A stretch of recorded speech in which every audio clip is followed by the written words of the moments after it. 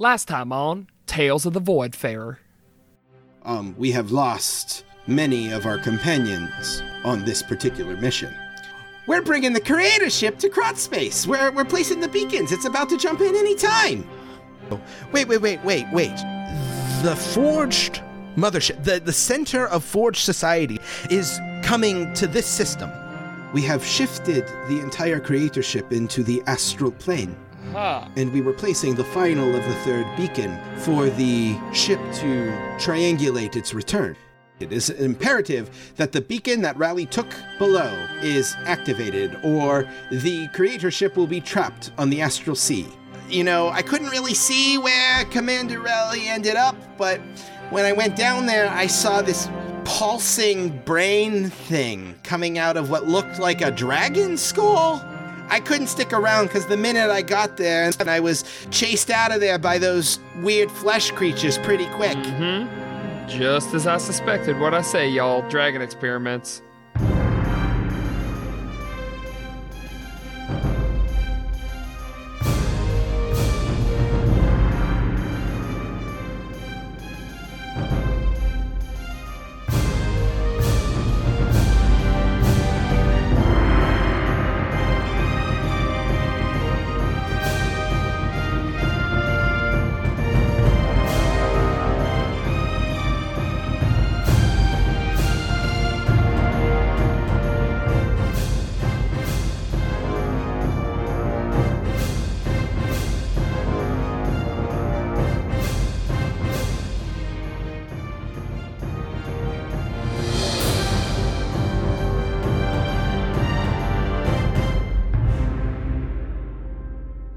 Hopping back into things, it's been a minute.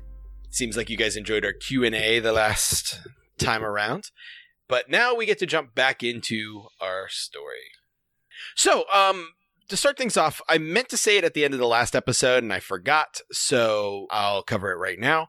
In the time it took you guys to poke around and explore this room, this training room that you guys were in, you can, if you so choose, take the benefits of a short rest. So you can spend any hit dice you'd like, or if you have any other abilities that trigger on a short rest, you can go ahead and do them, like Marco's Arcane Recovery or anything like that. Woohoo! Okay, yeah, that Arcane Recovery is happening. I keep forgetting we're supposed to be getting hit, so I will not use a short rest.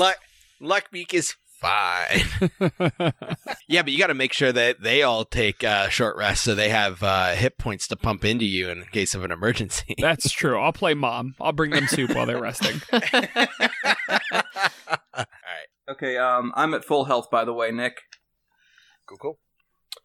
So, as Marco and Ravnus were looking at this kind of shelf and desk over here where you found the crystal, and Marco found various other scrolls and the like, you heard Scratch over by the caved-in passageway forward. Something's happening!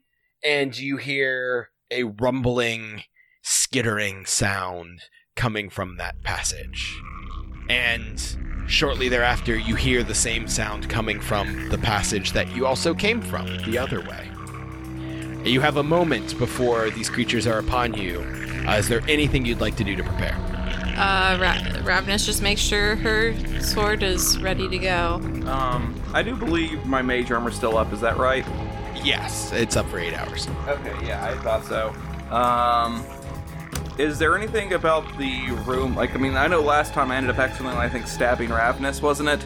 Yeah, that happened.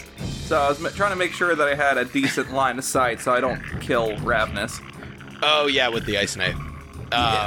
Yeah, and you can actually see that the Warforged, Harker, Lancer, Scratch, and Dent are kind of backing into the middle of the room in kind of like a loose phalanx type maneuver, and they seem to be getting ready to fight as well. Yeah, I'll do the same.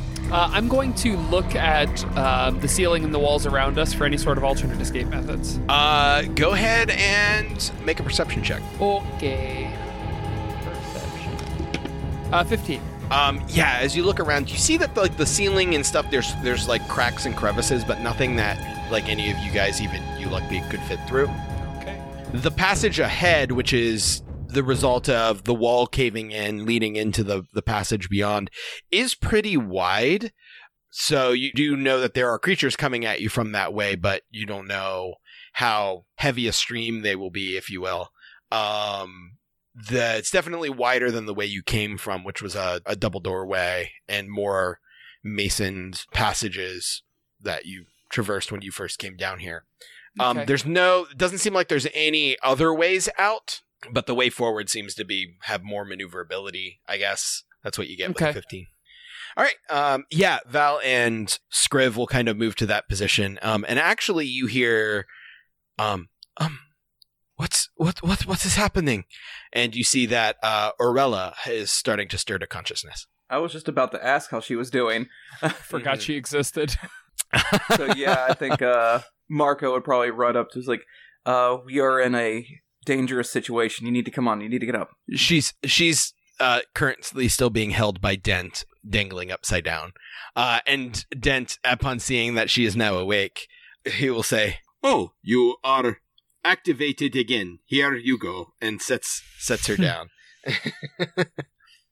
And she kind of goes, "I am so confused, but all right." And she'll stand up and kind of blearily kind of look around, suddenly taking her surroundings and now hearing the sounds of creatures imminently approaching.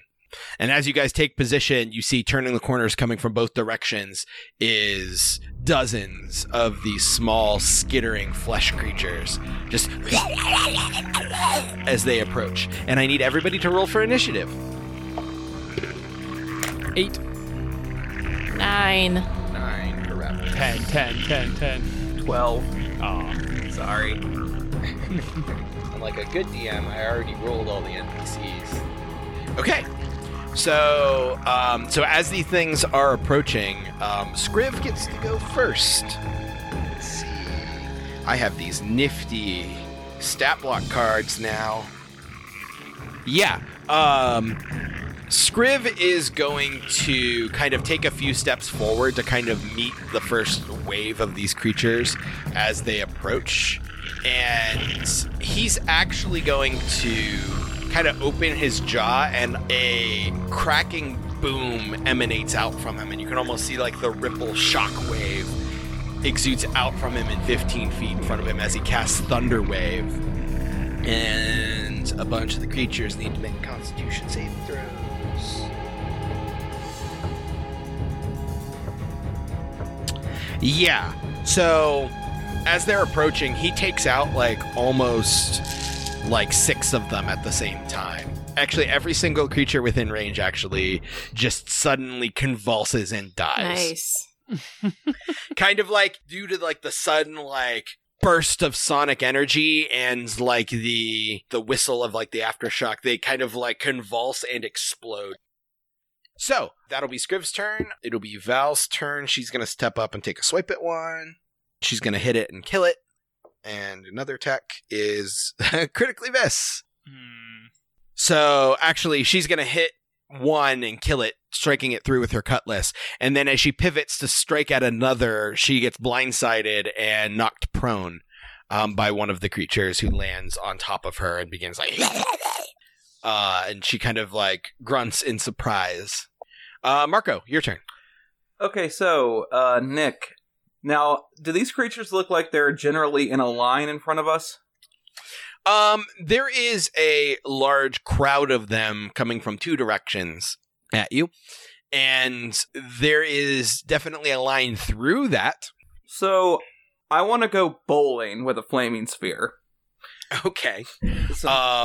So do you want to aim it towards the massive creatures coming from where you came from, or ahead, forward? I think for the start, I'm going to drop it like a head forward into just the biggest congestion of them. Yeah. Yeah, you can definitely do that. All right. I haven't moved it yet. That takes a bonus action. So yeah, getting out the components, and I cast a flaming sphere, drop it right into the center. So all the creatures that are within a 5 foot, within 5 feet of it need to make a dexterity saving throw. Does that include Val, or is this a different group? I'm going to try to drop it to a place where it does not include any of us. Yeah, no, you can do that. There's enough of them skittering in from two different directions. Val kind of progressed towards the other way, towards like the way you guys came from. So Marco's kind of turning and tackling the group that's approaching from your other flank. What's the DC? 14. Let's see. You're putting it right smack in the middle. So 4 fail, 2 succeed. All right. Is it a half damage thing on a fail? It is a half damage. A half damage on a success. They all die. So yeah, you drop this flaming sphere, and almost immediately the creatures that are in the immediate vicinity of it immediately spark and burst into flame, and you smell the smell of burning flesh, and you hear them as they convulse and shrivel up and die. Crunchy. Yep. Is that Marco's new catchphrase? Kind of like it. Crunchy. It's canon. Okay, Ravnus, it's your turn. Okay. So, we've already hit them pretty hard going forward, but what about to the side? Has anyone done an AoE? That was where Marco dropped his flaming sphere on that side, but there are still plenty coming around the sides of it. Okay. So is there anywhere where they're kind of like funneled in or like...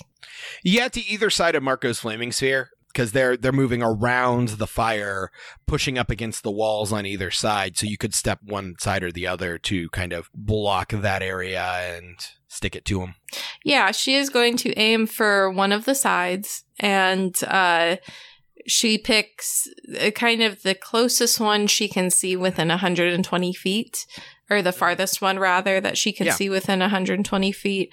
And she's going to take her javelin and say the command word for it and yeet it right at the farthest one. Yeah. Your javelin of lightning? My javelin of lightning. Okay. And everyone in the path has to make a dex save. Okay. Let's see. I'm just going to roll a couple times and extrapolate that out. So 2/3 of them fail. The other third succeeds. So how much damage? So it's 13 for the ones who failed, and halved, I think rounding down would be 6. Right. Okay. Yeah, that's still enough to kill all of them. So as you throw this javelin, it turns into a bolt of lightning, and you just hear this thunderclap as lightning just... and it just fries a row of them for probably about 70 or 80 feet as far as you can see before you hit the wall of this bending passage in front of you. And just all of them convulse and collapse into steaming heaps. Now go ahead and make the attack roll for your target at the end of that line. Okay. They all collapse into big steaming piles. That is big steaming piles. That's right. That will hit. Okie dokie. So, do I use the lightning damage from the other attacks or no? No. So it is the javelin attack plus another 4d6 lightning. Okay. Ooh, that's really good.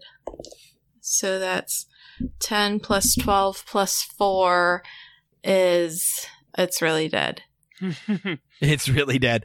Yeah, this javelin, after transforming into a bolt of lightning... 10 plus 12 plus 8, actually. So 30. It's just as dead. Yeah. As you throw the javelin and it transforms into this bolt of lightning and fries all of these creatures for the whole length of the line, and then impales the last creature as it transforms back into a javelin. With a final burst of electric energy, that creature just explodes. And through this channel of carnage, you just see your javelin just clatter to the ground in that spot. All right. I'm sure she'll get that back. Well, we'll find out. Yep. All right. Let's see. Oh, boy. Okay. Orella is kind of like, her eyes still wide and still like processing the fuck is happening, because this is the first time she's experiencing all of these things. She is going to grasp her holy symbol of Celestian and say, Celestian, protect us. And as she says that, you see glints of light begin forming all around you guys, tiny streaking shooting stars and meteors, just all around the entire group of you.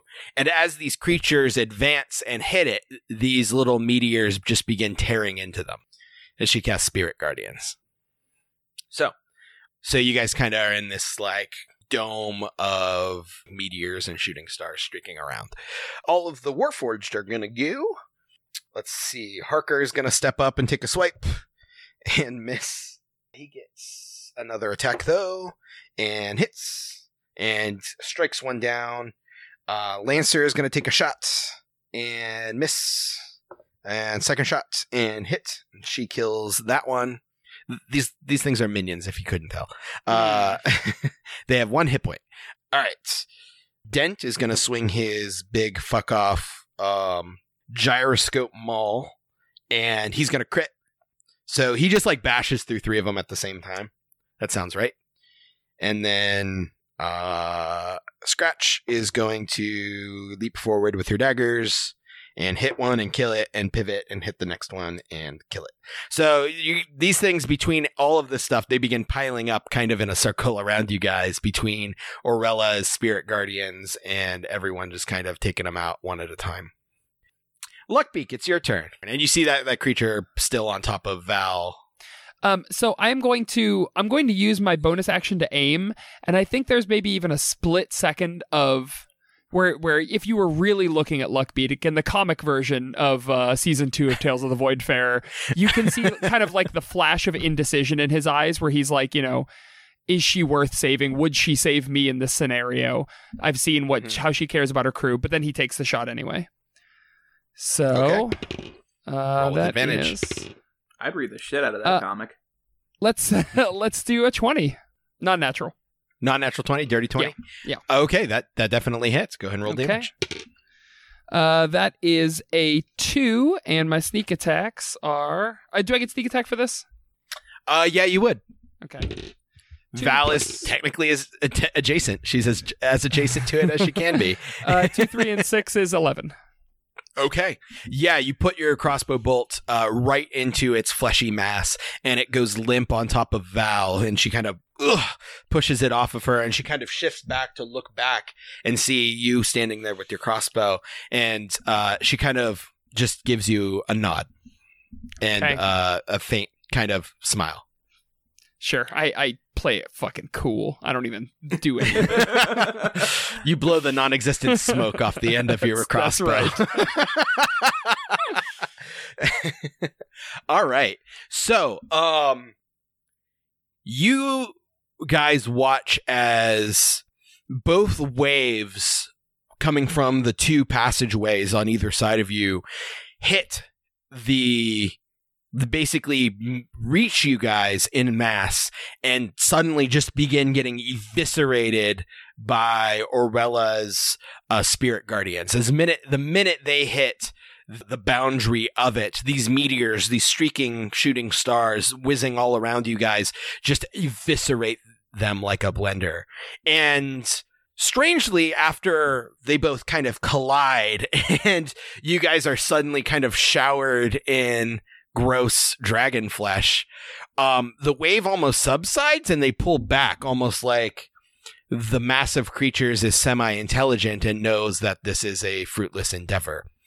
The mass on the one side shifts around kind of behind you guys, blocking the direction in which you came, and they begin piling up on one another, assembling itself into something. Oh no. I've seen enough Power Rangers to know where this is going. And you can just make out as these creatures begin piling in, filtering into its mass and coalescing, the vague form of a dragon. 4 legs, these spindly, fleshy wings, an elongated neck with a weird misshapen head and tail, all still made of this mashed flesh, just kind of congealed into itself. and this thing is large. It is probably from nose to tail like 15, 20 feet long. That's a big boy. Yeah. And its mass continues to bolster as these creatures just begin. The wave of creatures that were entering this room have now shifted and are just funneling themselves into this, so the creature is continuously growing in mass. Is there room around it out of curiosity, or is it kind of clogging the whole hallway? It is mostly blocking that direction. It does look like the way forward is less congested now, as most of these creatures have now funneled around to join the mass of this large creature. It's like the DM wants you to go away. So, it is now Scriv's turn. So, Scriv is going to kind of... back up slightly from his original position closer to the group and go, I've never seen anything quite like this, Captain. Val is going to look up and just say, just bloody kill it. Okay, so Scriv, similarly to what he did last time, except he doesn't take any steps forward, he just kind of squares his shoulders towards the creature, and his mouth kind of unhinges again like it did last time, but instead of a cacophonous blast is a high-pitched whistle that is almost, it's not dissimilar from like the weird psionic whistle that you've heard before, but this creature begins to convulse as it's almost like the sound is trying to pull it apart as Scriv casts Shatter. This thing looks like a dragon, right? I mean, it is the vague shape of a dragon, but it is still made of the like misshapen, like fleshy. It's like if somebody had like made a dragon out of Play-Doh, but that Play-Doh was actually like flesh that had been like it's a ground meat dragon. Got you. Yummy. It's actually very similar to the large creature from season 3 of Stranger Things. The weird fleshy monstrosity. Got you. So yeah, as this thing convulses, bits of it begin falling away and flying off of it as it can't stand the damaging, tone of Scriv's attack. And I have to do a thing. Okay, so as Scriv's attack begins tearing it apart, one of its large front legs just completely disintegrates away, kind of falling, with the flesh kind of falling and tearing off of it, rendering one of its arms completely gone. However, you can see that as these smaller creatures begin still pushing into its body, that limb is starting to regenerate already. And now it is Val's turn. Val's going to use half her movement to stand. And she is going to run up to the creature and swing her scimitar at it and hit. Yeah, so she's swiping with her scimitar and deals a pretty solid blow to it. She actually kind of leaps and runs her cutlass basically right through its head. And the whole body convulses and twitches. And kind of collapses on itself for a second. But again, it's like its form begins to still going. But it definitely seems like it has been damaged or stunned in some way. And Val will take another hit with advantage now, because it's stunned. And lops another huge chunk off of it. Nice. And then Val will use the remainder of her movement to take a couple steps back into the safety of Aurella's Spirit Guardians. All right, Warforged are going to go. They're kind of all four going to run up and take turns making attacks. And they're all at advantage because the thing's stunned. So Harker's going to actually cleave off one of its other arms. Lancer is going to put 2 arrows into it. Let's see. Dent is going to swing his maul and hit, knocking another huge chunk off of it. And Scratch is actually going to run up Dent's back and leap with her daggers and sink both of them into its back, sliding off the side, dragging her dagger across it. as she eventually reaches the ground. And you can see that huge chunks of it are being ripped apart and pulled off. It's like this form, it has no like skeleton. It's just being held together by these creatures holding themselves in a specific configuration. And it still seems stunned. But as the Warforged kind of take a step back, you see that its form is continuing to reconstitute itself, continuing to regenerate almost. And Marco, go ahead. So yeah, mine is going to be pretty simple. I'm just bowling for the Voidfarer still. So I'm just going to take the Flaming Sphere and just ram it. Mm-hmm. Now, there are still... you're going to ram it into the large mass. Now, there are still a lot of other little creatures running around, but they're pretty much being eviscerated by Aurella's thing, but they are filtering into this large creature. All right, if that's the case, how about instead of hitting the mass, which seems to be currently shimmying and shaking thanks to our boy, yeah, let's just roll the fucking, I can roll it up to 30 feet, so I'm just gonna roll it around on the ground, just killing any of these fuckers that gets in the way. Sure thing. Even on a success, they still die. So you basically, as you just kind of drive it around, leaving this scorching trail as these things just and sizzle up as your flaming bowling ball runs into them. So what you're trying to kind of like encircle it to kind of like slow down the creatures from... Yeah, that is definitely correct. Sure. Is that okay. I was like, okay, so if they're going to handle the giant mass, I'll make sure it doesn't get any bigger, and I'm just rolling it back and forth. Anything that gets in its way is unfortunately going to get squished. Sure.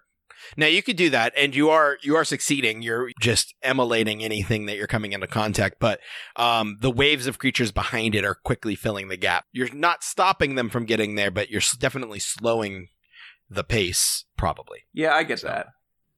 Ravenous. Okay. I am calculating something really fast.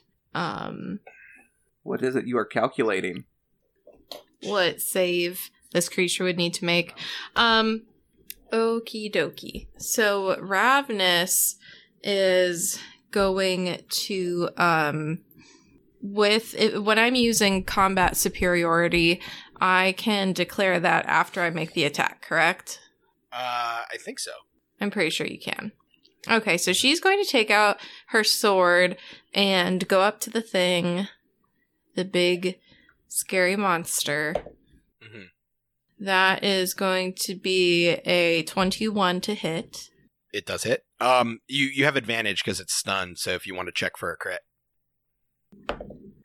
Nope, it was close, but I rolled a 2. Okay. Okay, you still hit. Yeah, I hit. So I am going to use a combat superiority die, in addition to my great sword, and it needs to make a strength saving throw. Okay. 14? No. So it is now prone. Okay. And it also takes, math is hard, 12 damage. Okay. Yeah, it was already missing one of its legs. Well, go ahead and roll a d20 for me. 3. 3? Yeah. Yep. That is appropriate. Yeah, so as you attack it, you just sweep one of its other legs with your sword, lopping it off, and it collapses onto its stomach. And it seems it's prone, and it also seems like you've significantly reduced its movement even still on top of that. Yeah, so that's a thing. But again, you continue to see these creatures pile into it as the limbs begin to slowly regenerate back. Luckbeak, it's your turn. This thing is still stunned, correct? Mm-hmm. So I'm going to, seeing as it's not fully blocking the hallway and I'm a small creature, I'm going to see if I can sort of Midwest ope by it and get behind it. So that direction, there's also a ton of the other little creatures. I thought they were all funneling from that direction directly into that, but they're all coming from like that direction.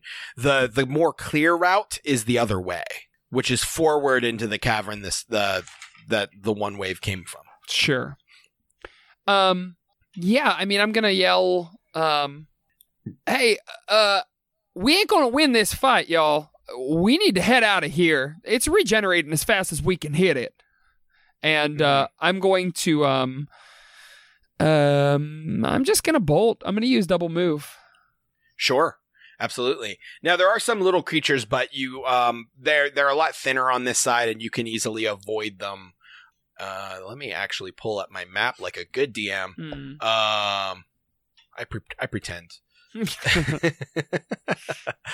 Maps. There we go. Yeah. So you get through the caved in opening that leads into the cavern beyond, and you see this 15-foot wide, or no, it's actually wider than that. It's like 20, 25 feet wide.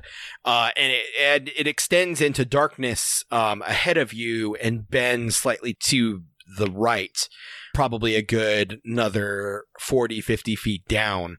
But as you get into here, you immediately notice on your left, there appears to be a shrine. Oh, you see an alcove cut into the cavern wall. Now, and this is a like natural cavern compared to the more kind of carved out passages that you were above and previously. Sure. And in this alcove, you see a carved relief of a towering 5-headed dragon. All of its heads grimacing down, snarling down at you, basically, from the angle that they are.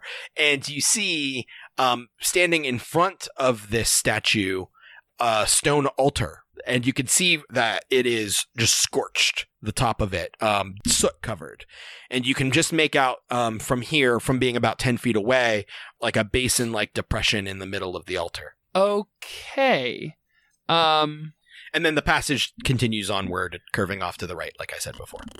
Did I hit this on my double move, or was this like, 25 feet? This would be about 40 feet. This is where you see it. This is my double move. Okay, I'll hold the history check till next action then. So, well, you can dash as a bonus, which means you still have an action to use. That's right. Oh my goodness, thank you. Then I am going to, I feel like I'm almost like running in place, but something in my stupid little thief brain is like, oh man, that looks old and valuable. Can I just kind of do a history check to kind of like see if I can figure out what this was a sculpture of or a shrine to? Not history, but you can make religion. Sure. Okie dokie. Now, what's your normal speed? 25. 25. You do actually have 10 feet of movement, so you could move closer to it if you want, because you are about 10 feet away. If I do that, are you going to let me re-roll that die I just rolled? The answer is no. No. No, I got a 7, and therefore will not be moving closer. Correct. Fuck. Scary 5-headed dragon. Yeah. It's not made of, it's just made of stone, right? It's carved out of stone. Okay. Yeah. Cool. Yeah. That's my turn. Okay. That's your turn. So yeah, as Luckbeak runs from the room saying that it's regenerating as fast as we can hurt it, the docent on Harker's chest is going to speak up and goes, "Running analysis!" As you guys almost watch as this thing begins to reform itself, growing, and its wounds are closing, its limbs are growing back, and it stands kind of back up and shakes the stun off as the wound in it, the middle of its head that Val put through it, closes. And the docent says, "Can confirm. It is reconstituting itself faster at a rate than we can reasonably deal damage to it. However, dealing significant damage to it does seem to hinder it in several ways. We could potentially stall or stun it if we continue to attack it." And Harker is going to speak up and says, "Well, then, let's try to move forward. We can maybe find the beacon, and we're just going to have to make sure we keep hitting this thing so it doesn't get its full strength." And the others kind of turn. Val, kind of looking at Harker, will nod and says, "All right, I think that's easier said than done, but I don't have any better ideas." And as this creature reconstitutes itself and shakes off its stun, it's actually its turn. That's its whole turn. So it doesn't actually get to attack because you guys dealt enough damage to it. You prevented it from doing anything. So yeah, Val is going to turn to Orella and Scriv and say, "Yes, follow Harker and the other forged. Let's keep moving forward, and we'll try to keep this thing at bay." Scriv is going to nod and He is going to turn to the creature and say, "You look like something a child would have created out of clay," and make vicious mockery, which does some damage, but not enough to actually hinder it in any way. And then Scriv is going to move in the direction that Luckbeak went. Val is going to step forward and take a swipe, and she is going to hit it. And she's going to severely damage one of its legs, which seems to potentially slow it. And then she's going to move the rest of her movement to kind of follow pursuit. Marco, it's your turn. I think for now I'm going to still keep doing what I'm doing, which is roll that flaming sphere around and try to stall as much as I can. Mm-hmm. So now that we're here, and you kind of have a gist of the way this thing works, I will explain it to you on a meta level, and then that may affect how you do your actions. Okay. So this thing does effectively have infinite hit points. No amount of damage you will do to it will actually kill it. However, dealing above a certain threshold of damage, you can roll a d20, and the result will determine whether you damage its leg, which halves its movement, removes one of its attacks from it, whether it's its claws or its mouth, or stuns it outright. Now, you can choose one of those three options with a called shot and make your attack at disadvantage. Okay. So, and that's if you're attacking it. So, at this point, are we just trying to slow this fucker down? That seems to be the plan. All right. All right, sweet. Cool. Can I retake my action with that knowledge? Yes, that's why I gave you that knowledge. Fair to say. All right. All right, so yeah, well, first off, I'm going to step, 30 feet away, maintaining the concentration on Flaming Sphere, and I'm just going to roll it into it. So it needs to make a dexterity saving throw. Okay. 13. 13 is going to fail. Okay. So let's see here. And it was 6. Okay, go ahead and roll a d20. All right. 16. 16. Yeah. You roll this thing into it, and as it's lunging kind of forward to begin another round of offensive, and the flaming sphere burns right into its front arm, kind of shriveling one of its claw attacks away. Sweet. All right, yeah. I think that's about all I can do right now. Okay. So then it is Aurella's turn. She's going to maintain her spirit guardians, and she's going to say, "I'm going to move backwards with Val. If you stay close to me, you will stay within the protection of the Far Wanderer." She indicates to the whizzing meteors that are still flying around, and as she backs up towards Val, the threshold follows her, leaving the Warforged Ravenous. And Marco, you said you moved back? Yeah, I took the 30 feet step back as far as I could. Got it. Got it. So yeah, Ravenous and the Warforged are still up front, no longer in the protection of Aurella's spirit guardians. So it's the Warforged turn. Harker is going to say, "Scratch and Dent, continue to lay siege to this creature and make sure it does not catch up. Lancer and I will forge on ahead. Ha. And and see if we can find the beacon." And Scratch is going to say, "You got it, boss!" And Scratch and Dent are going to attack the creature. Dent's going to go first with his gyroscopic maul.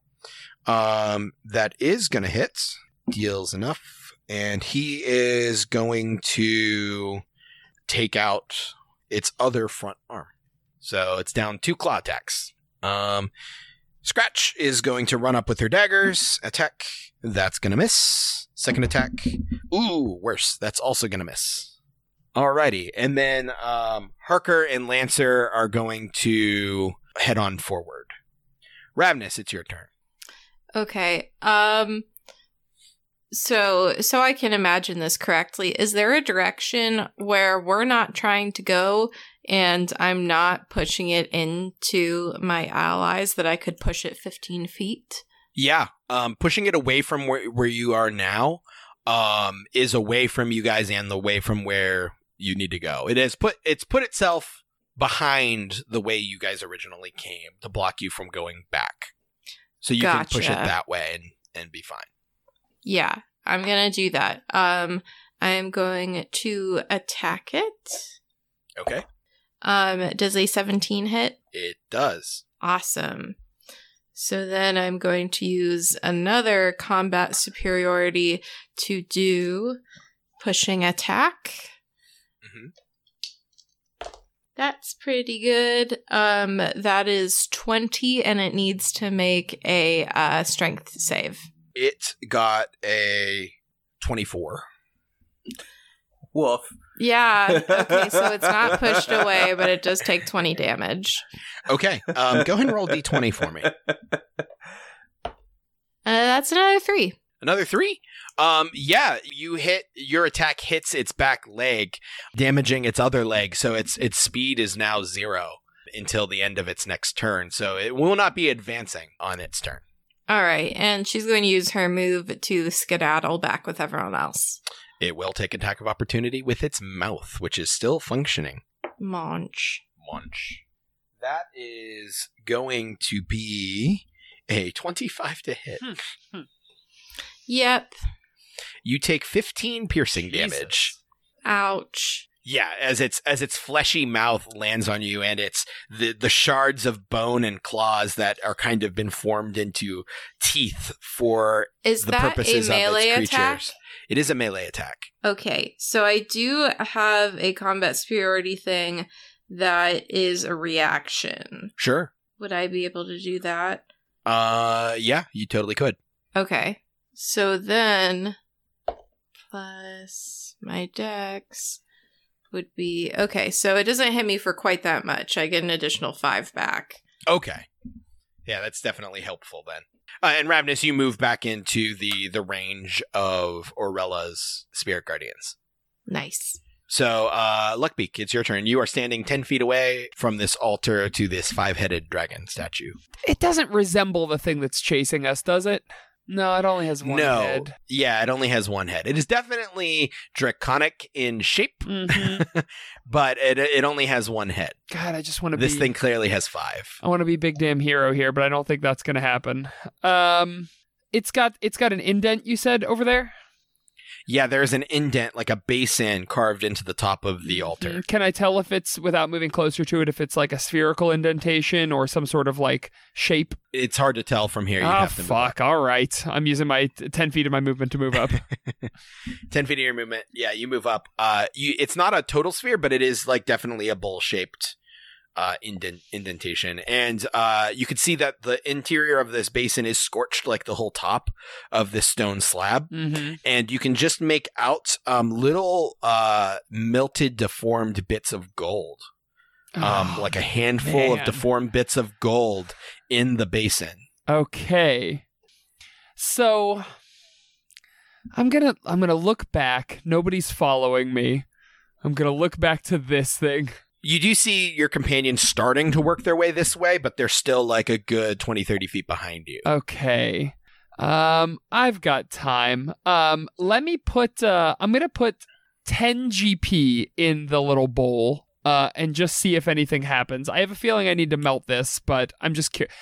Takes money to make money. Oh. Okay.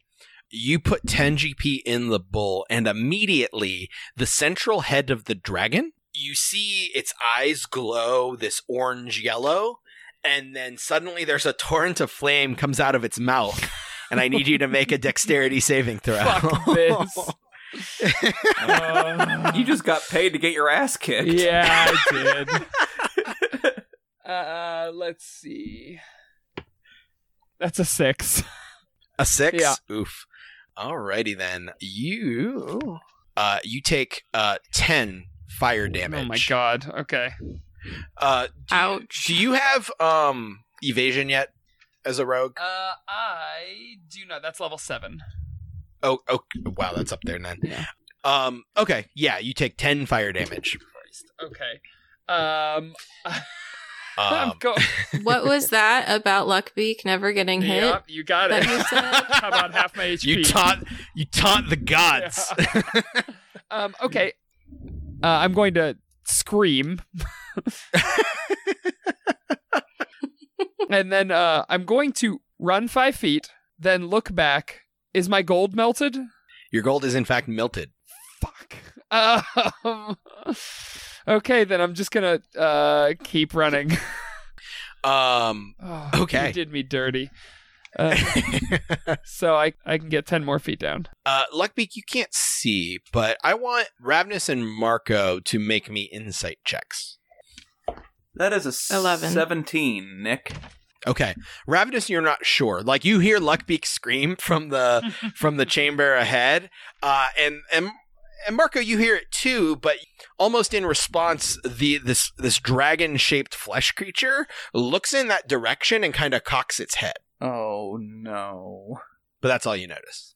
Okay, well, all right, I'll take it on my turn. Got it. All right.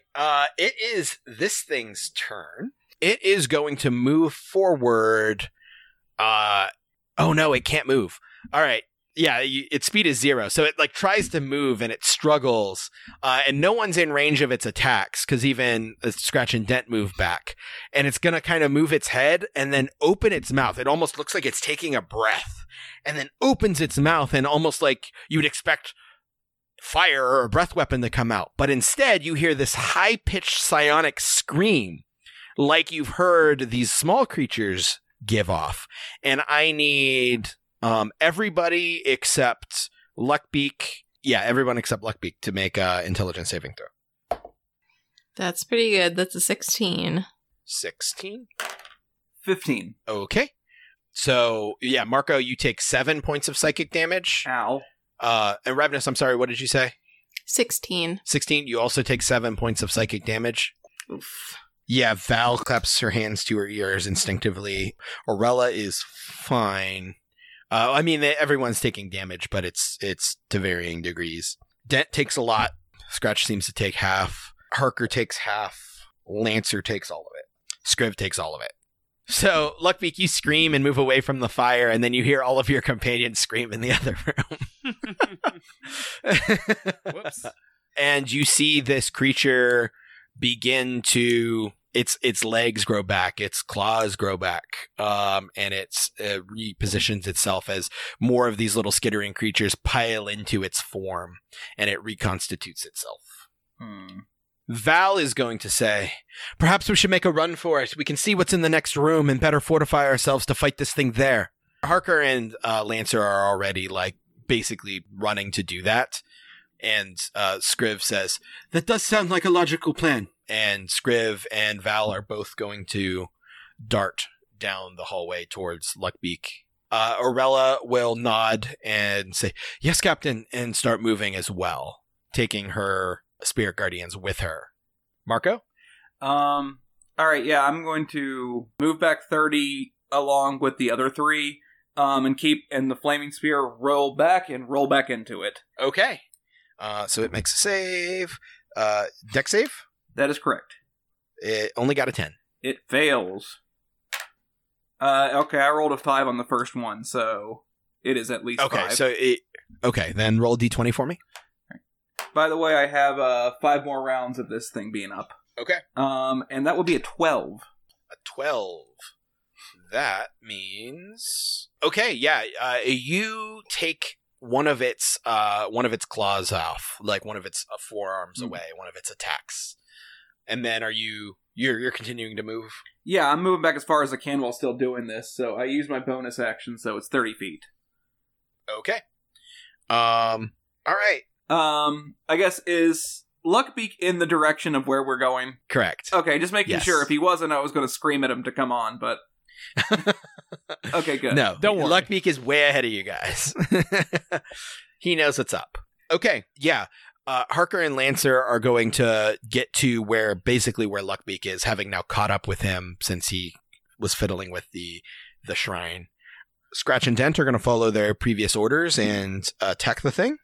Dent is going to miss that time. Scratch is going to miss her first attack and hit her second attack. Ooh, not enough damage though. So they are attacking this thing and then going to move their movement back, just kind of being rear guard. All right, Ravnus. Okay, so there's this really cool thing on my character sheet where I can heal myself, apparently. So, as my bonus action, I'm going to do that. Is that second wind? Yeah.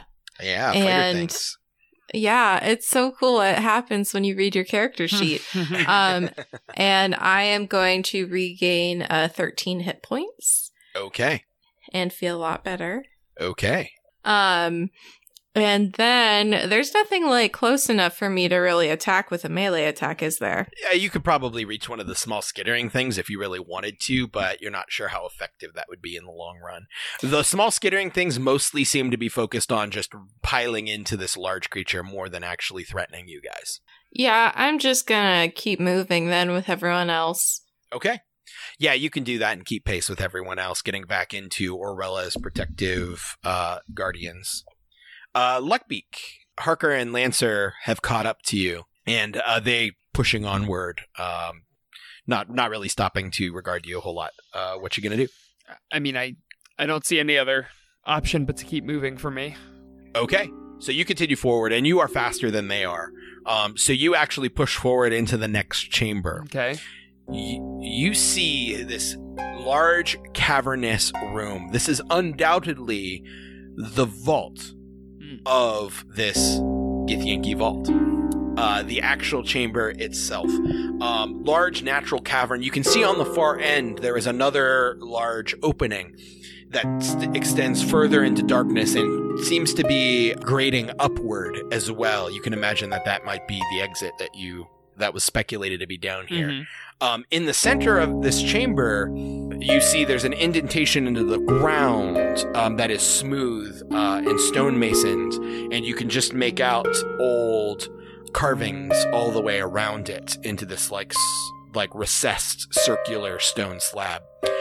You could see bits of treasure left here and there, but for the most part, you can get the impression that this chamber was once way more full than it is right now. It seems that the only things that are left behind were the handful of gold or art piece or molded tapestry here or there that got left behind from whoever actually vacated this place. Right.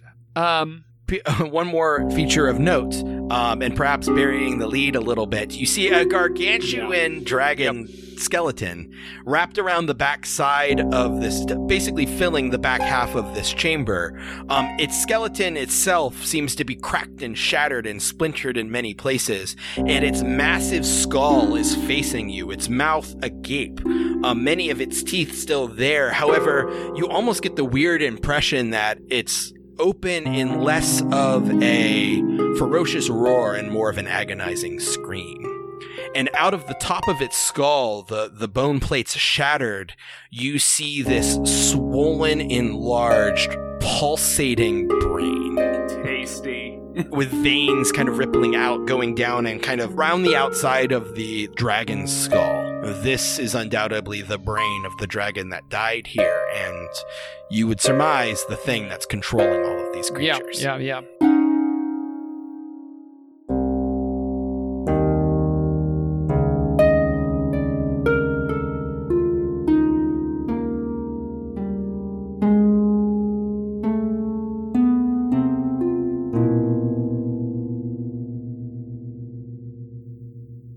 Hey everyone, Nick Urasiva here, your super sick dungeon master. Seemed to caught a bit of the con plague at C2E2 this past weekend, so if you're wondering why I sound like a froghemoth, that is why. Shout out to all the awesome people Tanner and I got to meet in Chicago over the weekend, and the cool podcasters we met at the meetup. Thanks so much to listening to Chapter 2, Episode 8 of Tales of the Voidfarer. This is actually the penultimate episode of this second chapter. As always, if you like what you're hearing, you should hit us up on our social media, at Voidfarer Podcast on Facebook and Instagram, and at Voidfarer Pod on Twitter. Also, leave us a review on iTunes. That lets us and others know what you think and helps new nerds find the show. We have merch now. Check out the variety of designs inspired by our space fantasy hijinks on the Project Derailed Redbubble store at bit.ly/derailed shop. Get Ravnus, Luckbeak, and Marco threat analysis shirts, our all-over print purple Starscape shirt with the Voidfarer logo, or even a bright pink basic Gith tank top for you basic Gith out there. Lastly, let's talk about Wave. Wave, with 2 V's, is a tool great for converting audio clips from your podcast into social media-friendly video, perfect for any platform. Upload art, add a waveform, and even generate subtitles. If you use our affiliate link, bit.ly/wavefarer, to then sign up for a plan, you'll also be supporting our show. Link in the show notes. Lastly, as always, shout out to Tom Goldthwait for our original music and additional music provided by purple-planet.com. Now, back to the show.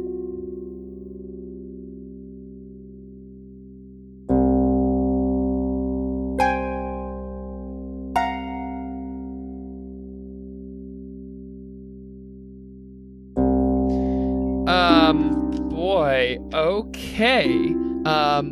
I'm going to... First up, Who's with me, Scratch and Dent? No, it's Herker and Lancer, and they're probably like 20, 30 feet behind you now. They got up to just past you, and then with your movement, you blew right past them. Sure. So I'm going to look up at this thing, and I'm going to go ahead and send a message to it, because I have message. Now listen, we ain't here to hurt you. So, if you're scared or you're panicked, it's somebody else what done did that to you, not us. So calm down and we can help you. Okay. So, yeah. And you see that this thing, as you cast a message and hit it, you're probably like 50 feet away from it still. Mm-hmm. But you point at it and cast a message, and the brain kind of convulses and twitches slightly, mm-hmm. and then you hear the reply in your brain. You dare stumble across Nibirak's lair? You're just like all of them. You just want to force us into servitude. You will pay. You will pay. I don't know what you think happened here, but you're already forced into servitude. Wasn't by us. But... You're just saying that aloud? I mean, well, yeah, I can't cast... Fuck. You can't cast message, it's not a conversation. You may get the impression you may be able to communicate normally if you got closer to it. Oh, okie dokie. Then I'll use whatever movement I have left to get so scary close to it. Yeah. Massage that brain. You can use your bonus to get another 25 feet closer. Sure.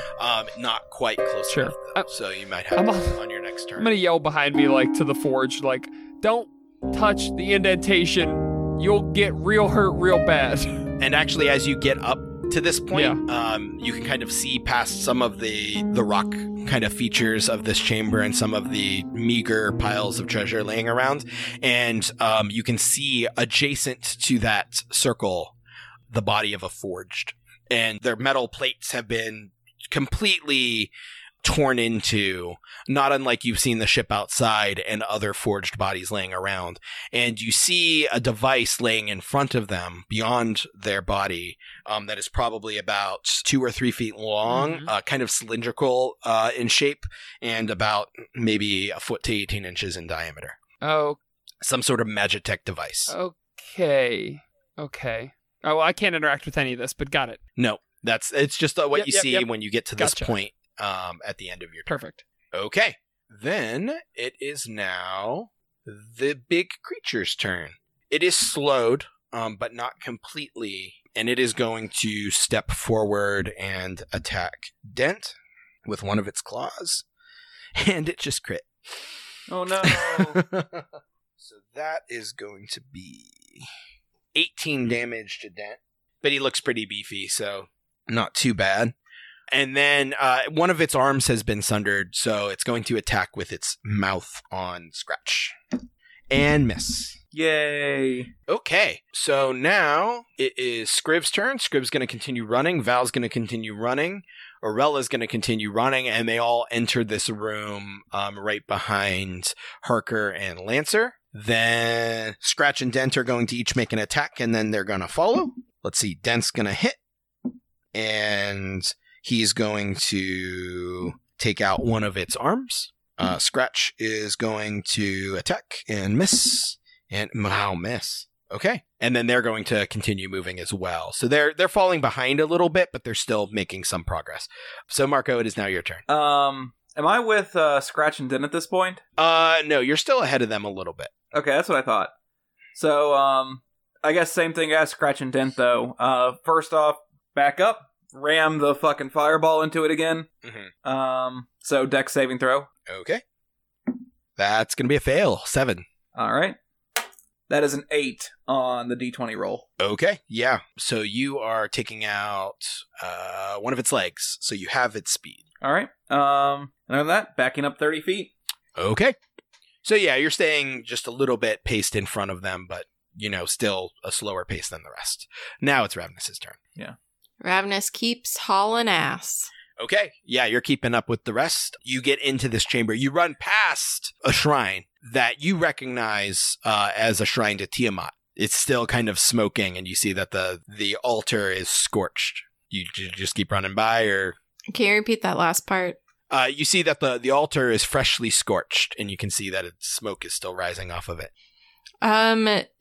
So she didn't see what happened with Luckbeak. Nope. Versus the altar. Okay, she's gonna keep an eye on it, but also keep running. Yeah, so you're gonna run right by because the chamber can. It's like inset into the side of this corridor, so you just kind of run past it into the chamber beyond, and then you see this large chamber that seemed to house a bunch of treasure that is now long since picked over, with the exceptions of the leftovers basically, and then this massive dragon skeleton with this pulsating brain that is kind of burst out of its skull. All right. You're just using all your movement for your turn? Yep. Okay. Yeah, you get there right on the heels of everyone else. Luckbeak, we're back to you. That was quick. I'm going to inspect the rod. The device? Yeah. It's still a ways off because it's over by the pit. Okay. That's in the direction of the dragon. So the skull is now 30 feet in front of you.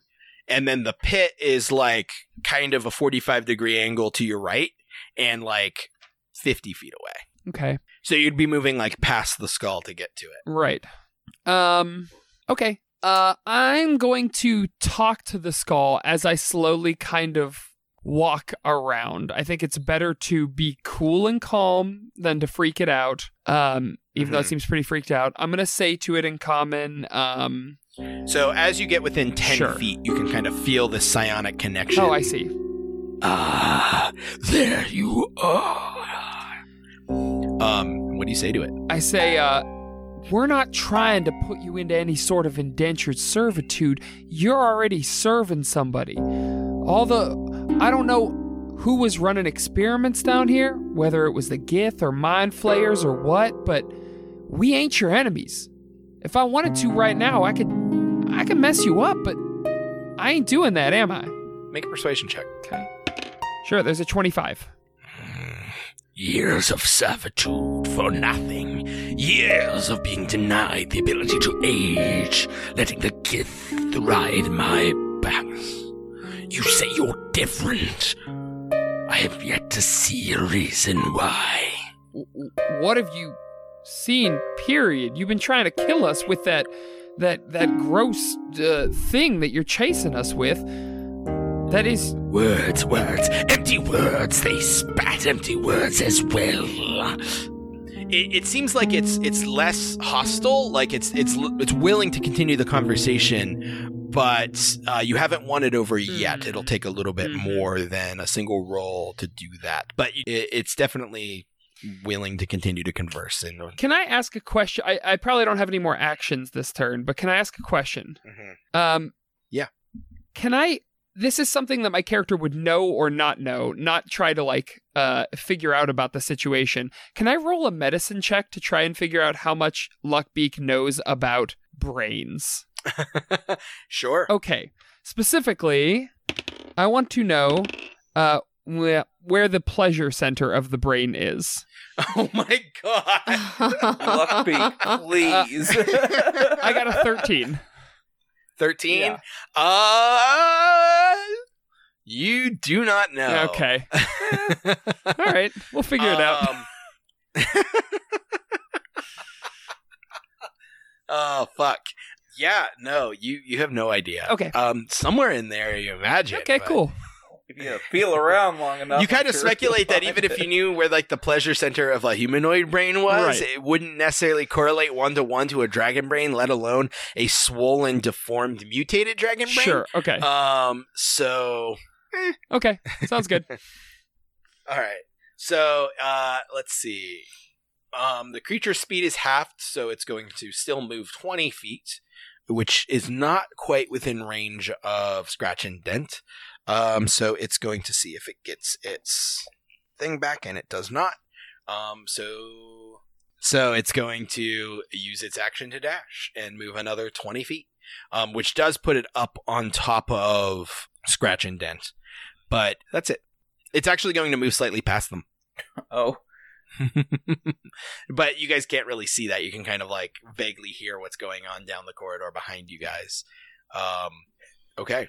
So Scriv, Val, and Orella are going to run into the chamber and kind of see everything for the first time. And Val's going to go, "What the actual fuck?" And turn to Harker and goes, "All right, you seem to be calling the shots. What now?" And Harker is going to say, "I'm going to the beacon and starting to set it up. It is imperative that we get that beacon established before we make our retreat." And Val nods and goes, "And that looks like our exit." And she nods to the tunnel on the other side of the chamber. So Val, now standing in the middle of this chamber with Orella and Scriv, is now going to kind of post up and turning back to the corridor, almost waiting for this creature to come. Seemingly taking the stance of, we're going to try and slow this thing down until shit gets set up. Marco. All right. So this thing has now moved past the others, right? It has moved past Scratch and Dent. That's what I thought. But it has not caught up with you guys yet. Okay. It is closer to you because you're kind of the end of the rest of the pack. But it's still probably 20 feet behind you. All right. Is it going to seem to want to attack? I mean, it ran straight past Scratch and Dent, so... Well, it didn't look like it had any attacks it could do this round. Okay. It seemed to sacrifice its attacks to get some extra movement. Okay. All right, so rational choices... Stick with the plan I had before. 30 feet back, ram it with the flaming sphere. Deck save. Okay. Fail. 2. All right, that is a 5 total. That's enough. Go and roll d20. That's a 1. A 1. Yeah, you hit it in the leg and slow it again. All right. So 30 feet. Am I about at the door with the fucking brain? Yes, with your 30 feet of movement, you get inside and you kind of see this entire chamber. I look over at Luckbeak, I look at the brain, I look at the dragon, and I'm just like, you know, that is like the 6th weirdest thing I've seen today. And go ahead and make a perception check for me. All right. That would be an 18. Yeah, you can see this indentation in the ground in the center of the chamber, this circular stone slab that is inset deeper down, and you can make out some faded, etched sigils and markings all around it. And you could see that there is a dead forged right next to it, and some sort of Magitech device laying in front of it over by that circular slab. And this is the end of your turn, right? Yeah, may I make an Arcana check before the end of it just to get an idea of that thing? You can't make out the details. You can just see that there is etchings, and there are some sort of sigils etched there, but you would need to get closer to identify what they are. Oh, all right, that's how I'm going to die, so cool. Come back next turn. Yeah, you can skirt around the outside of the chamber to keep a good distance away from the brain, if you wanted, keeping like probably a good 30 feet away from it, all the way around. But yeah, and as you kind of notice that, you see Harker is going to see the forge there with the device and say, "Keep holding that thing at bay. I'm going to set up the beacon." And he's going to run towards the device and get to it and set it up. And he begins fiddling with it. And anyone who would like to can make an insight check. That's an 18. 11. 18. 12. 11. Okay. 12 is in fact the DC. Luckbeak, you're a little confused because you're having a conversation with a big pulsating brain. Sure. A little distracted, rather. Ravnus and Marco, from this distance, you can see that as Harker sets up the device, he kind of hesitates slightly and kind of scratches his metal head a little bit, and you get the distinct impression he has never done that before. He's never worked the beacon before. Uh-oh. And you watch as he kind of hits a couple things and some panels open up and components come out, and he begins kind of like looking through the stuff and setting stuff on the ground. It looks like there's like more of a ritual component to it than an actual like flip a switch.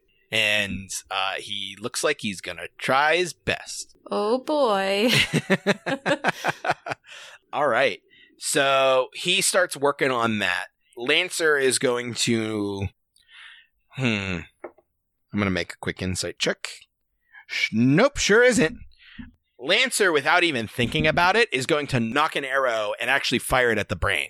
And, yep, it whizzes right by Luckbeak, but it actually shatters off of an invisible force field that's about 5 feet away from the brain itself. And the brain doesn't actually even seem to react hardly at all. And Lancer is going to say, Curious. Yeah. Scratch and Dent are going to try to attack this thing. Ooh, Dent misses. Scratch misses. Uh-oh. Oh, no. Scratch missed again. I rolled an 8, a 4, and a 3. All right, so they're just whiffing, and then they kind of move around this thing. They were all trying to attack the skeleton, Nick? Not the skeleton, the creature, and Gotcha. that's working its way towards this chamber. They're still back there fighting with that. And they're actually going to move around it and continue moving as far away from it as they can. It's going to take a swipe at Scratch and hit. And she's going to take 11 slashing damage. Yeah, and you just hear a distinct cry from down the corner. Ow, that really smarts! All right, Ravnus. You're in this chamber. Valorella and Scriv have kind of posted up waiting for this creature to get in here to start holding it off. You see Harker attempting to set up this beacon ritual looking thing. Luckbeak's talking to the brain. Marco seems to be trying to work his way over towards Harker. All good stuff. Lots going on. Yeah. Let me see how smart Ravnus is really fast. Ooh, place your bets at home. Yeah. She's decently smart.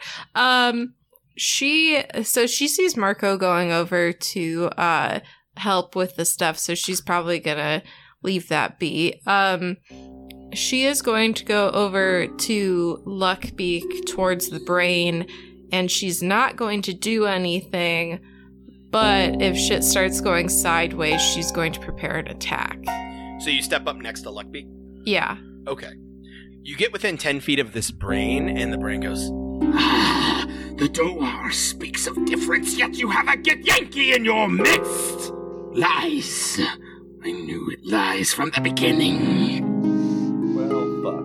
And this was probably the signal she was looking for. Does it? you hear that in your brain as soon as you step within 10 feet. Okay. She hasn't heard any of the conversation, right? No, it's all been in mental between the brain and Luckbeak. Does Luckbeak or anyone interject? If I get a minute, I'm gonna say, now, Ravnus, this thing could really hurt us. Don't touch it. There's a force field up anyway. Oh, how much does she trust Luckbeak? Implicitly, with her life. She is going to look at Luckbeak and set her sword on the ground and just stand back up unarmed. Perfect. Okay. Ravnus, go ahead and make a persuasion check. Ooh. Or actually, all right, let me actually explain. I was gonna say, I'm going this to is where explain how this is going to her work. resting bitch face gets her in trouble. I will let you make whatever kind of check you'd like. So what this is actually is the negotiation with this thing is a skill challenge. You have to meet a number of successes using any skill you would like, so long as you can describe how it is helpful. You know, I'll set the DC based on how likely it is. So acrobatics, because she does a cool backflip to convince it. Now, I will say this ahead of time as well, just to cover the skill challenge thing altogether. Helping Harker with the beacon will also be its own skill challenge. So anyone going over there to help can help with any skill that they would like, so long as they can rationalize how it helps. And you are trying to meet a certain number of successes over there as well. So, Ravnus, you're laying down your sword. And I should add, using the same kind of skill checks, multiple of the same, will increase the DC automatically. Oh, cool. So you're setting down your sword. You can attempt whichever kind of skill check you'd like to attempt with the negotiation with this brain creature. Shit. And I mean, if you just want to do persuasion, that's fine. There's nothing wrong with that. The DC hasn't been bumped that much. I think I'm going to have to, because I can't think of another thing that would really apply to it. Because she's not trying to, like, intimidate it, clearly. Right. She could medicine it, healing the mind, healing those wounds between the Githyanki and the dragons. I mean, if you want to try. That might require you to say something. I don't think that any other would really apply other than perception. Or not perception, persuasion. Okay. That's pretty good, though. That is a 17. Okay. All right. The brain says, gestures are more powerful than words, yes. But I am not yet convinced. Okay. So, that is Ravnus' turn. Luckbeak. So, oh boy. I'm gonna say, this Gith came here to steal from the other Gith. She's not like them. She just wants to fuck him over as bad as you do. You know that. Listen, we are here to help. I'm 100% lying. We're not here to help. We're here to steal as well. But okay. So you want to roll deception? Yeah, I'm gonna roll deception. Okay. There's a dirty 20. Dirty 20? Okay. Help. What kind of help can you provide me? I've been here, tormented, for what feels like a millennia. No, it seems to believe you, but it's still, like, kind of confused on the situation. Sure. So. Yeah, I'm gonna say, no kidding. You're a brain in a... Yeah, you're not gonna be able to do anything on your own. You're gonna need some help to get out of here. Or a brain. Is that what I've been reduced to? I was once a noble dragon, a servant of Tiamat. Sure, you know what? And I finally got my hold before I was accosted by an invisible foe. I use that would it surprise you to know that I was once considered very beautiful pickup line all the time in bars. It don't work as well as you think it does. Here's the thing. How long you been here? Of course you're going to be a skeleton with a brain in it. Okay. All right, moving on. I do have a disguise kit. We'll okay, I'm going to put a mustache on him next turn. That might help. Might help him feel more regular. Fucking hell. All right, it is the flesh creature's turn. It is going to move forward and attack. It is going, and it is now, like, as Dent and Scratch are now, like, in the entrance of this chamber, it's going to just kind of move itself up to there. Kind of dragging because its one back leg did get damaged last round, but it is still continuing to reconstitute itself. It is going to, it does have all of its attacks this round. So it's going to attack Scratch. That's going to hit. Scratch takes 11 points of damage. It's going to hit with its other claw. That's also going to hit. Scratch takes another 11 points of damage. And then lastly, its bite. And that also hits. And Scratch gets knocked unconscious. No, not Scratch. As this thing just lunges forward, putting its mouth, like, over her, like, shoulder and neck. And you see, like, her metal plates kind of crunch a little bit. And she just goes, "Oh, this is unpleasant. I'm going to take a nap now." And she just collapses. And Dent is just going to go, No, Scratch! You will pay for this, large, gross beast. But it's not his turn. So, it is Scriv's turn. Scriv's actually going to Healing Word Scratch. Let's see. Scriv is going to point at Scratch and says, A wanderer explores the sun's glory. Shall not the moons dwell on the void of divine peoples? And eternity parleys with well-deserved fairy lights.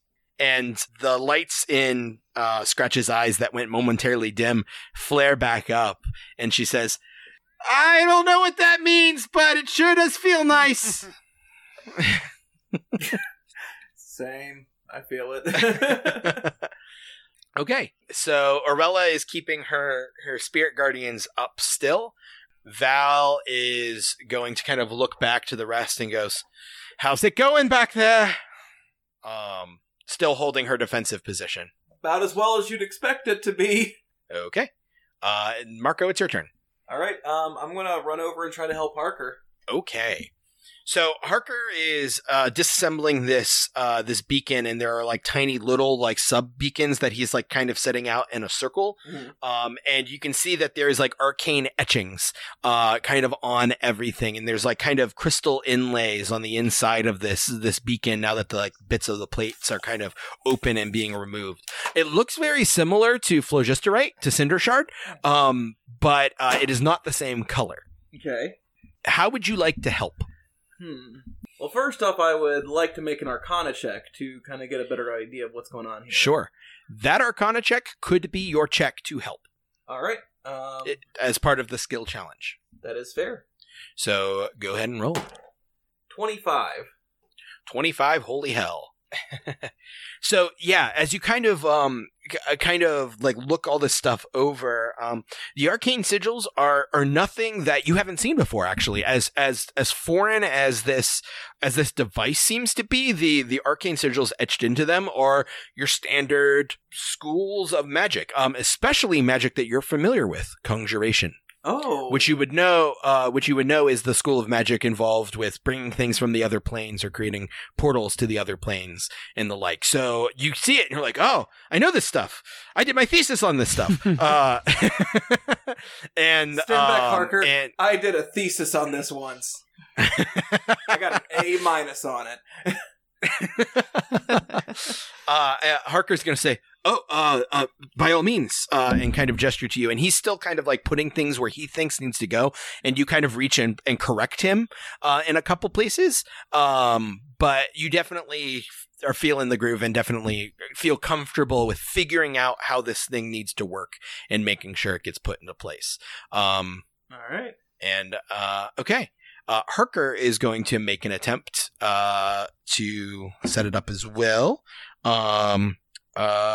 He's going to attempt with his I guess perception. He's going to be like looking around for like the parts that he needs and making sure, kind of standing back and eyeballing where it needs to go.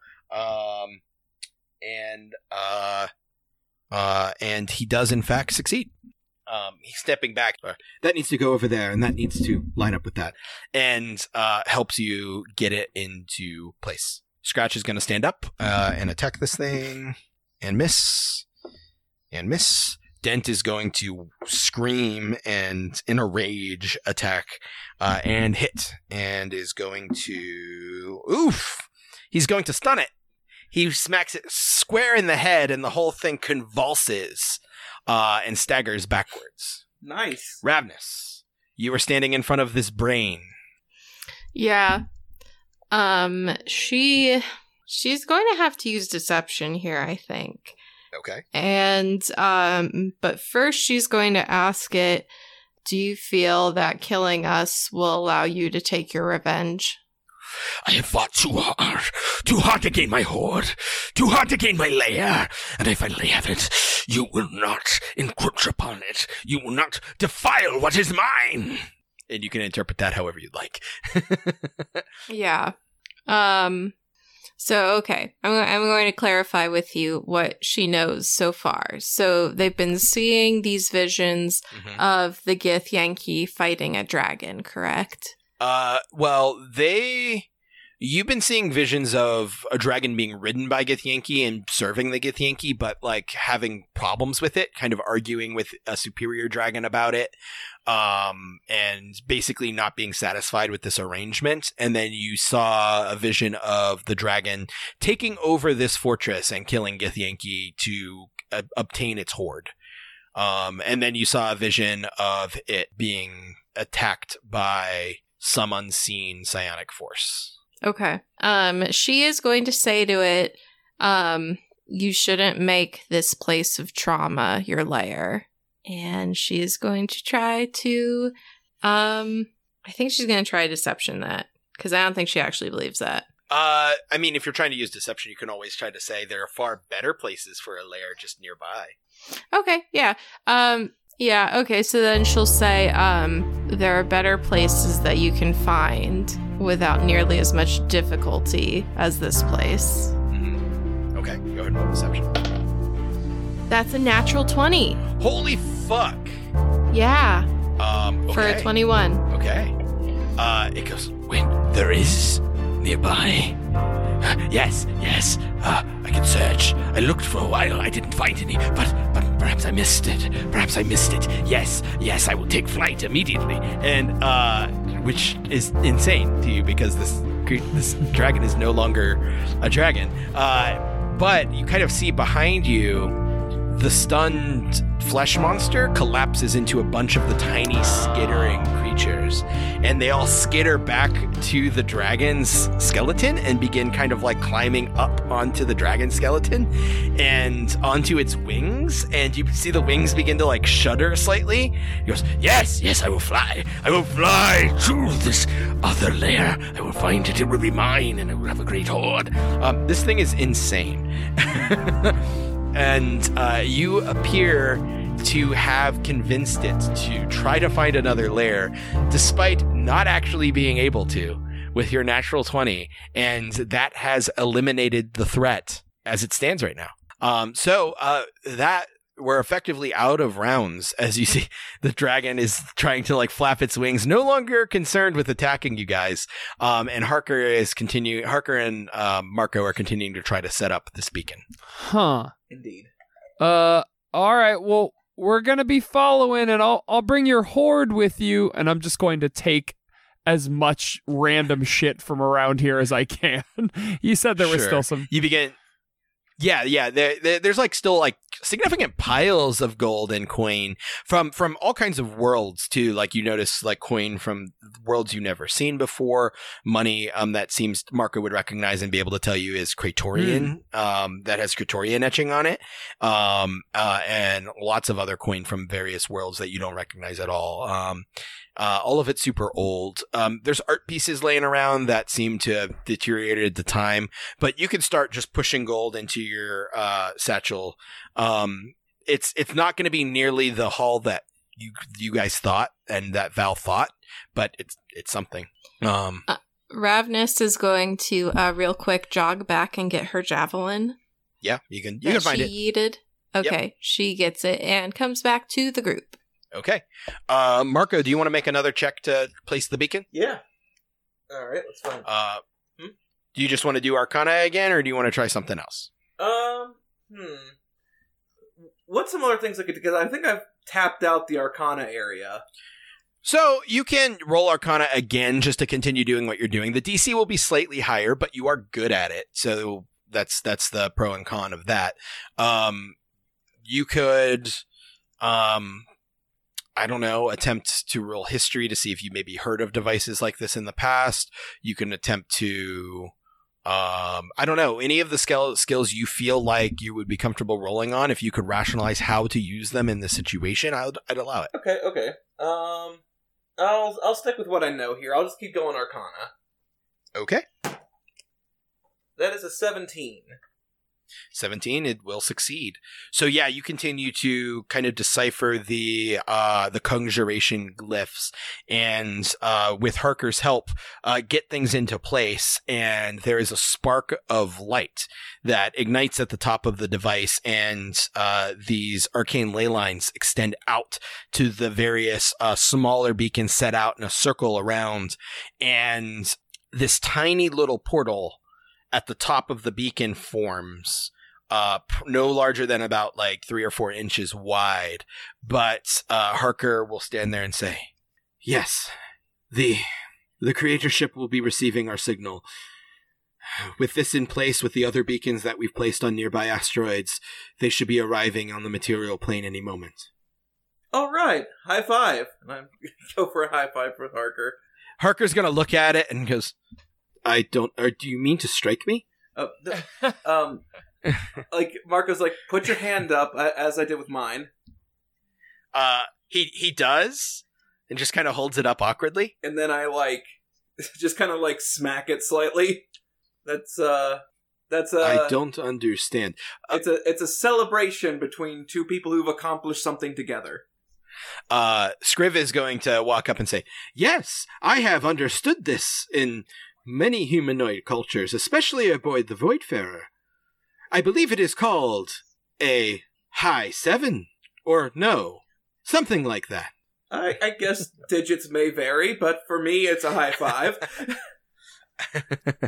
Okay. So yeah, Val is going to say, "All right then, let's collect what we can, but I think we should do it quickly because I don't know how long that's going to last." And she kind of nods to the brain that is pulsating still, with all of these creatures skittering all over the skeleton in some attempt to reconstitute its original body and fly away, I guess. Val will say, Let's not take a lot of time, but let's scoop up what we can and let's make our way out. And she nods towards the exit. All right, same. Yeah, Ravenous gathers what she can and skedaddles. All right. You guys do that. You don't take a whole lot of time at all. And you, with your forged companions, work your way up the rough tunnel out of here. You could definitely tell this tunnel was not made to be traversed on foot. It was probably the tunnel that the dragons would use to fly in and out of. But you can clamber your way up and out. And as you do, as you're stepping out on the exterior of this Githyanki fortress on the side of this asteroid, seeing the starry black void of space laid out in front of you, there is a flash of blue light somewhere off in the middle distance of the void. And that blue point expands into a octagonal portal opening, and you can see swirling starry-filled expanse on the other side, beyond the silhouette of a gargantuan ship that slowly lowers itself through this portal. The ship, long, made out of heavy wooden planks embossed with massive brass fixtures, and encircling the ship's midsection, a ring probably 300 feet in diameter of flickering fire. A bound fire elemental that powers the Eberron-built forged creator ship as it enters the material plane in crop space.